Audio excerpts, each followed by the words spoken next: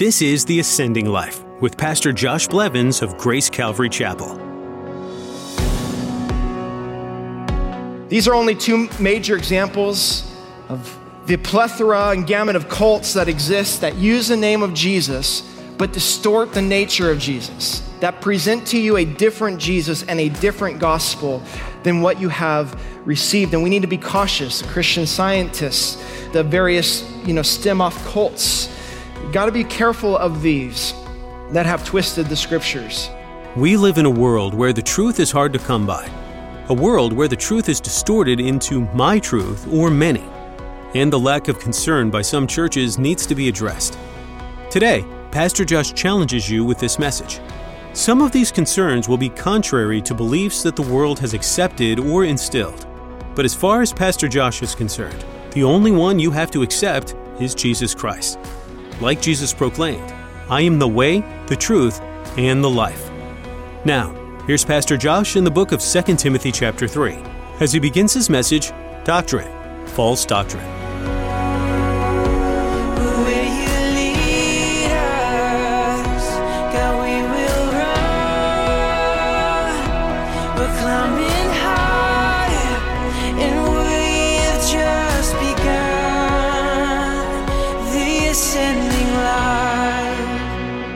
We've been studying the importance of sound doctrine, that is the lens through which we believe, perceive things about God and ourselves and others in the world. Everyone has a doctrine. Everyone has a source from which they define what is right, what is wrong, who God is, who God isn't, who they are. And what we've come to conclude up to this point is that it is important for people's systems of belief and worldviews to be rooted in something that is true. For Jesus said that powerful statement that will never leave our minds, that you shall know the truth and the truth shall make you free. And then he was bold enough to declare that I am the way, the truth, and the life, and no one comes to the Father but by me. And if you haven't been with us, we've been building the case for why we can trust the authority of the Bible as a unique, inspired work of God, communicating to us everything we need for life and godliness today. And we've been talking about the importance of understanding that where there is truth, there is inevitably also error. And truth and error are constantly side by side trying to grapple for the hearts and the affections and the minds of men and women.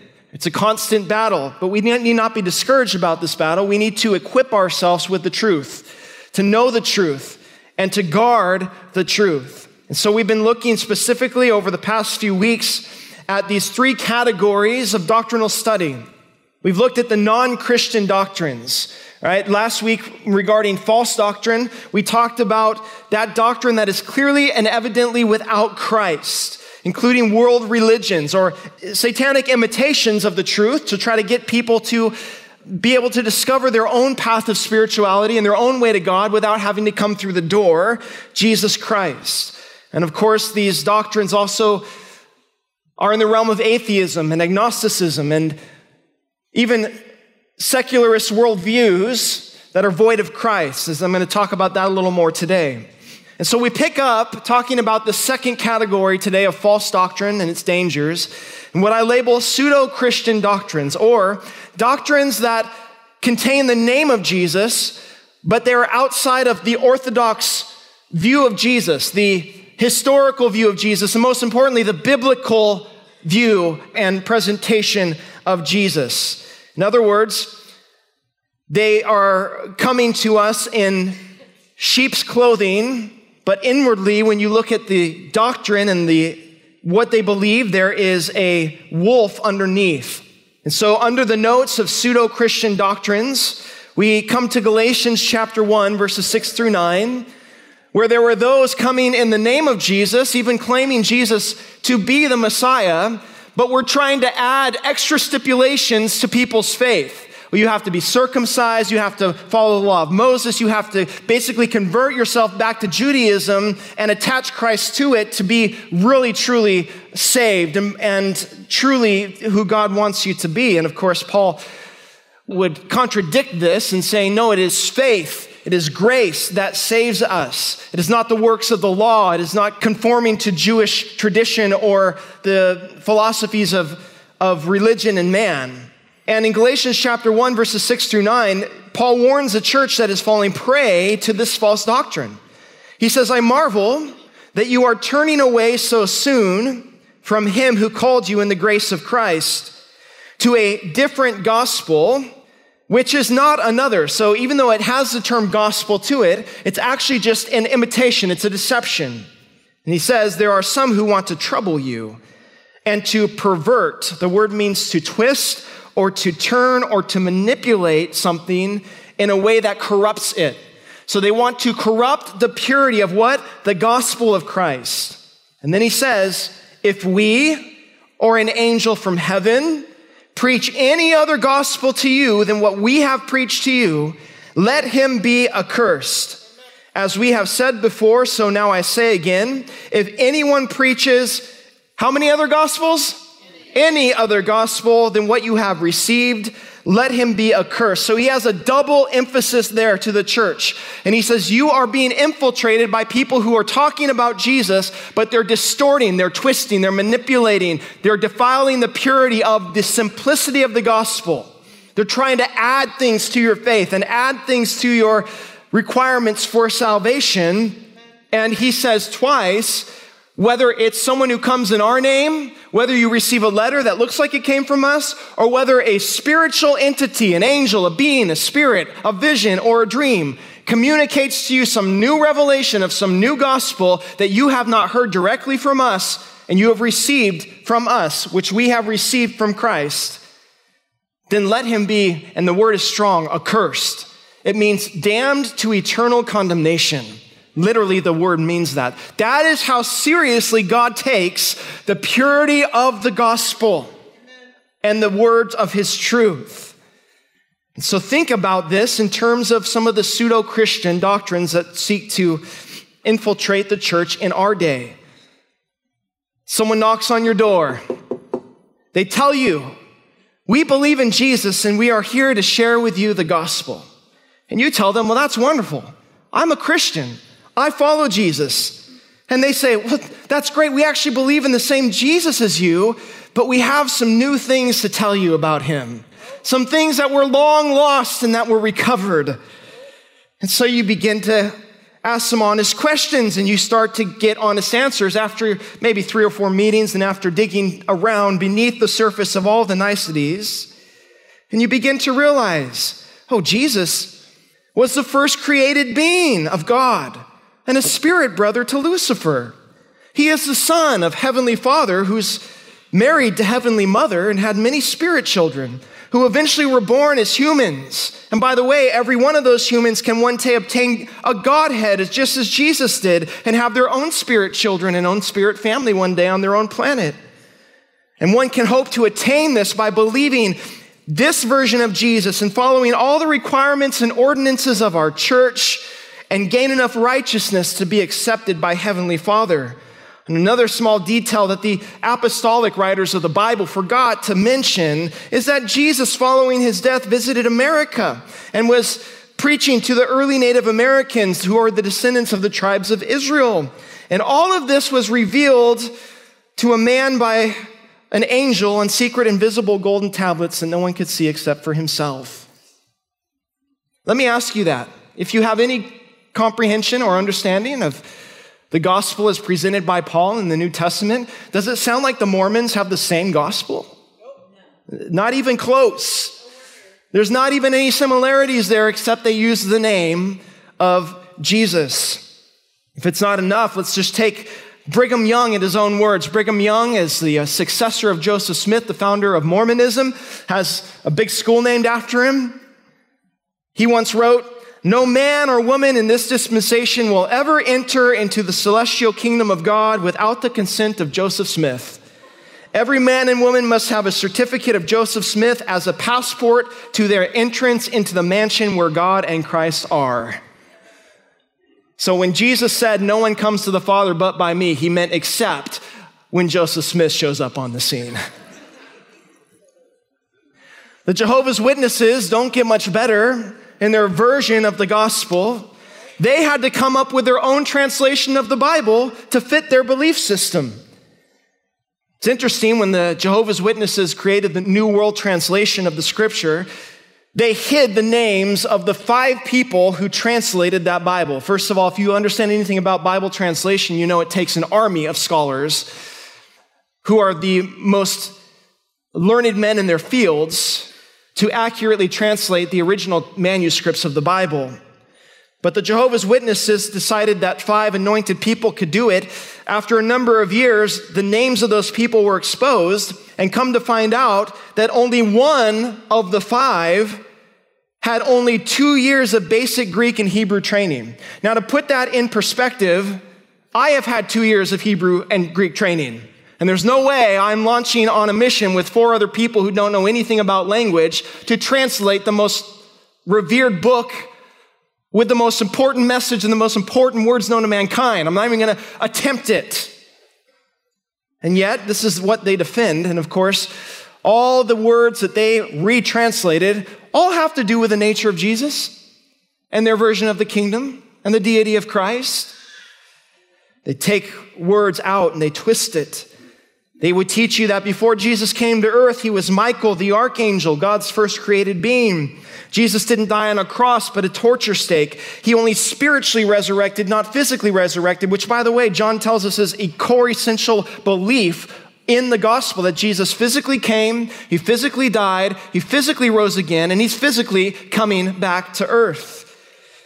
And that the only chance people have to earn eternal salvation is to adhere to the Watchtower Bible and Tract Society. And of course, their doctrine that the Jehovah's Witnesses, the true Jehovah's Witness church, are the 144,000 of the book of Revelation, becomes problematic as they've exceeded 144,000. And so that provides some problems. The Trinity is demonic, and Christian pastors are the Antichrist. So when someone comes knocking at your door, how do you respond? Certainly you can demonstrate the love of Christ to them. Certainly you can communicate to them the truth as you know it and as it's written. But what you need to be careful not to do, and I realize that it's easy for some to give in to this, is never concede to their claims that they are Christians just like you. That is what they hope to attain. For people who aren't securely grounded in the truth of their faith, they look at like the Mormon church and they see, oh, they love family, oh, they take care of each other, they do all these things, they're well organized, and they talk about Jesus. And they want you at the surface to think that they believe in the same Jesus and the same gospel that you do. I remember years ago, and I haven't looked lately, but around Facebook, people were sharing all these Easter videos of Jesus and rising from the dead, and they were so powerful, and all my Christian friends and were sharing them everywhere. And I find out that the Mormons created these videos. And Christians don't know, and they just see Jesus standing in front of an open grave. Well, that's really well done, and they share it out everywhere. It's exactly what their intent is, and their plan is. They work subtly to undermine those who perhaps lack a groundedness or discernment in God's word. Think about what John said in 2 John. He writes in verses 9 through 11, whoever transgresses and does not abide in the doctrine of Christ does not have God. And of course, if you do a deeper study of 1st, 2nd, and 3rd John, you recognize the doctrine of Christ means Christ come in the flesh in divine nature, again, died, crucified in the flesh, risen in the flesh, coming again in the flesh. He who denies the doctrine of Christ does not have God. He who abides in the doctrine of Christ has both the Father and the Son. Listen, if anyone comes to you and does not bring this doctrine, do not receive him into your house, nor greet him, for he who greets him shares in his evil deeds. Now, you have to understand the cultural context when John was writing this. To greet someone in your house, to share bread with them, to say, come in, was a sign of fellowship. You agree with me, I agree with you, we're one with each other. And so John isn't necessarily saying, if a Mormon comes to your house, you can't engage him in a conversation. I have found that it's not profitable. I've never had a profitable argument or conversation at the doorway of my house. I'm not saying you haven't. I'm not saying if the Spirit doesn't lead you, don't have that conversation. But for John, what he's saying is someone comes to you, do not concede to their Jesus. Do not give them any intention or any premonition that you somehow affirm that they believe in the same things you believe, and that you and brothers in Christ, sisters in Christ who just are slightly different on certain points, don't welcome them and fellowship with them in that way. We've studied it before, but Hebrews chapter 13 tells us Jesus Christ is the same when? Yesterday, today, and forever. He never changes. And what's the result? Then he continues, do not be led away by diverse and strange teachings. And there are some strange ones out there. These are only two major examples of the plethora and gamut of cults that exist that use the name of Jesus, but distort the nature of Jesus, that present to you a different Jesus and a different gospel than what you have received. And we need to be cautious. The Christian Scientists, the various, stem-off cults, we've got to be careful of these that have twisted the scriptures. And I think it's a shame to the evangelical church that most Mormon children and teenagers and Jehovah's Witness teenagers who raised in the church are far more versed in their Bibles and in their doctrines of their churches than most of the young people in the true church of Jesus today. We have, in a sense, dropped the ball quite drastically in the discipleship of our children. But you know what? When God is truly calling someone, he exposes those lies. I had a friend for 2 years, and when I was in college, we drove to school every single day back and forth together, and he was a Jehovah's Witness.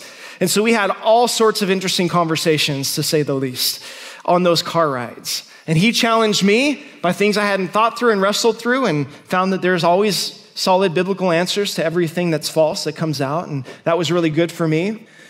But the big kicker was 2 years after we stopped college and lost contact and didn't see each other anymore, he pulls up in my driveway one day.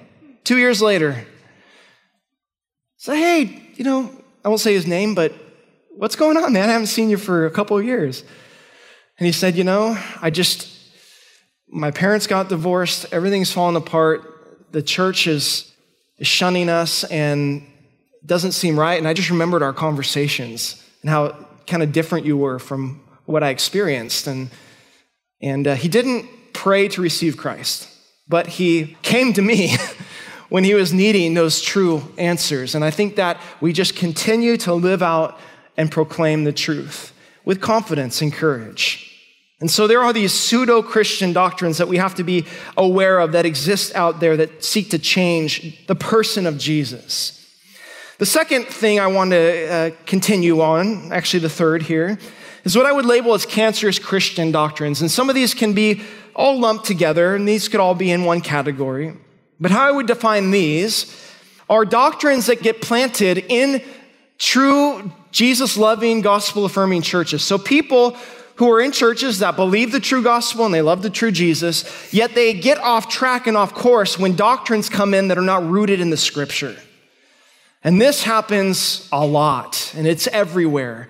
And I humbly suggest that it's not beyond any church or any person to be swept up in it if we are not constantly remaining grounded in the Word of God.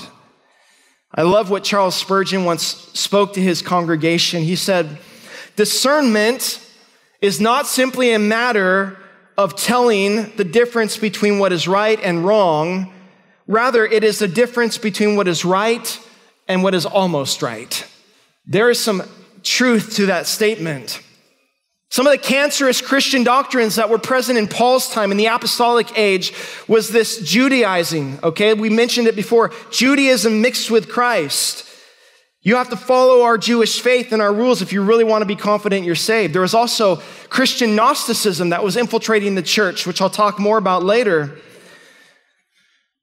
There was an abuse of the spiritual gifts in the church of Corinth that was leading many people into false doctrine. And what was the apostolic response to the false doctrines that were permeating and propagating within the church, within God's field? I always tend to chuckle when I hear Paul's language to the church of Galatia, who was being infiltrated by these Judaizers and by these false doctrines. In Galatians chapter 5, verse 12, Paul says, I could wish that those who trouble you would even cut themselves off. Say, what is that? A little context then. The Judaizers were saying, if you want to be saved, you Gentile, you trust in Jesus, and then you come to church for your surgery, because it's time to get circumcised, men. You have to be circumcised according to the law of Moses. And Paul, I'm trying not to be too vivid here, Paul says, if they think, you're going to be super spiritual by being circumcised, why don't they just become the most super spiritual eunuchs ever and just cut themselves off? I find it troubling today that you read language like this. Paul was so direct and so clear. Sadly, you know what the enemy has done today to us in our culture? He has made us believe that the people who are clear and direct about the truth are the troublemakers and the division causers, and the people who are smooth talkers who woo you and charm you into their niceties and say all sorts of things without saying anything. Those are the unifiers, even though they're spreading false doctrine. Smooth talk doesn't equal sound doctrine. What we want about the truth is clarity. We want to know the truth. And when Paul would see this is how he felt. He was so defensive of the flock of God that he would say these types of things. Regarding some of the dangerous doctrines that creep into the church, Paul warns the Corinthians who were falling prey to cancerous doctrines. Listen to this passage, and I read it last week, but listen carefully. It's a good identifier. In fact, if you want to turn to 2 Corinthians 11, I'm going to go through a few of these verses here. Starting at verse 3, it's on the screen. Paul says, I fear lest somehow as the serpent deceived Eve by his craftiness, so your minds may be corrupted from the simplicity that is in Christ. For if he who comes preaches another Jesus whom you have not preached, if he receive a different spirit which you have not received, or a different gospel which you have not accepted, you may well put up with it. This is a very rebuking tone. Paul is saying, you church boast that someone comes into your midst claiming to be an apostle, claiming to be a preacher, claiming to be a spirit-filled author, and they present to you a slightly different Jesus and a slightly different gospel and a slightly different Holy Spirit than what you've received, and you applaud yourself that you put up with it. Oh, we're so broad. We just accept, what everyone believes, and, we just open our hearts and open our arms to everybody. And Paul says, why are you putting up with it?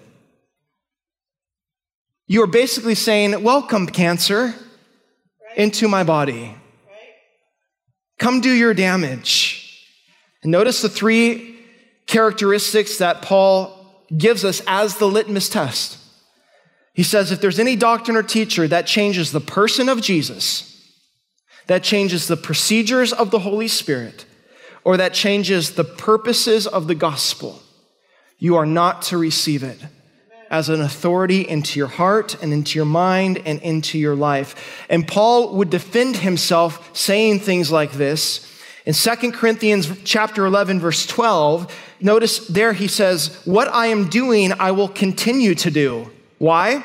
That I may cut off the opportunity from those who desire an opportunity to be regarded just as we are in the things of which they boast. So Paul says, I'm going to continue to warn you. I'm going to continue to call them out. I'm going to continue to tell you the truth so that their opportunity to influence you and to gain your following and to get your money and to get your worship and your praise and your adoration is cut off. You've never heard a truer word spoken than the message given by Pastor Josh Blevins as he spoke in today's edition of The Ascending Life.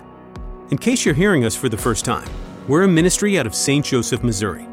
And like so many outreach programs, it wouldn't be possible without the generous donations of people like you. All we ask is that if your heart was touched today by Pastor Josh's message and you feel led to further the truth of the gospel, would you consider clicking on the Giving tab located at our website, theascendinglife.com. If you're interested in getting to know us a little better, go to the About link located at the top of our page, theascendinglife.com, or watch us online via Facebook. While you're there, check out all the other avenues to get into God's Word. There's even some options for when you're on the move. Under the Media tab, you'll notice links to podcasts and our YouTube channel. That website again is theascendinglife.com. As it's our desire to point you to Christ, It's also our wish that you would simply feel free to talk with us if your heart is heavy with life or full of praise. Just dial 816-279-2090. That number again is 816-279-2090. We look forward to hearing from you. Friends, there's no better place than to be here learning about the life-giving Savior who is Jesus. So, from the bottom of our hearts, thank you for taking the time to listen to this broadcast of The Ascending Life. We're reaching up, we're pressing